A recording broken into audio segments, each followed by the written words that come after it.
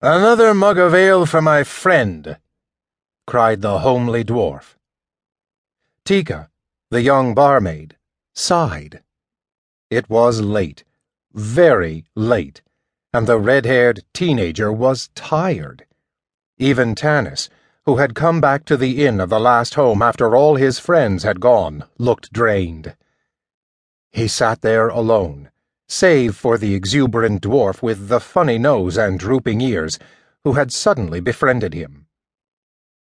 Tanis, almond-shaped eyes, thoughtful in his tanned face, shook his head at Tika. "No more ale," he said. "At least, not for me." The barmaid planted her feet sturdily before the dwarven stranger, and flung the bar rag over one shoulder.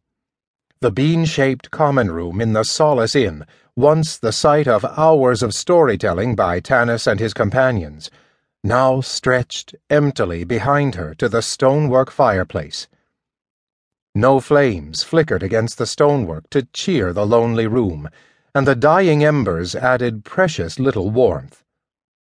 All in all, Tanis thought, the atmosphere suited his mood just fine.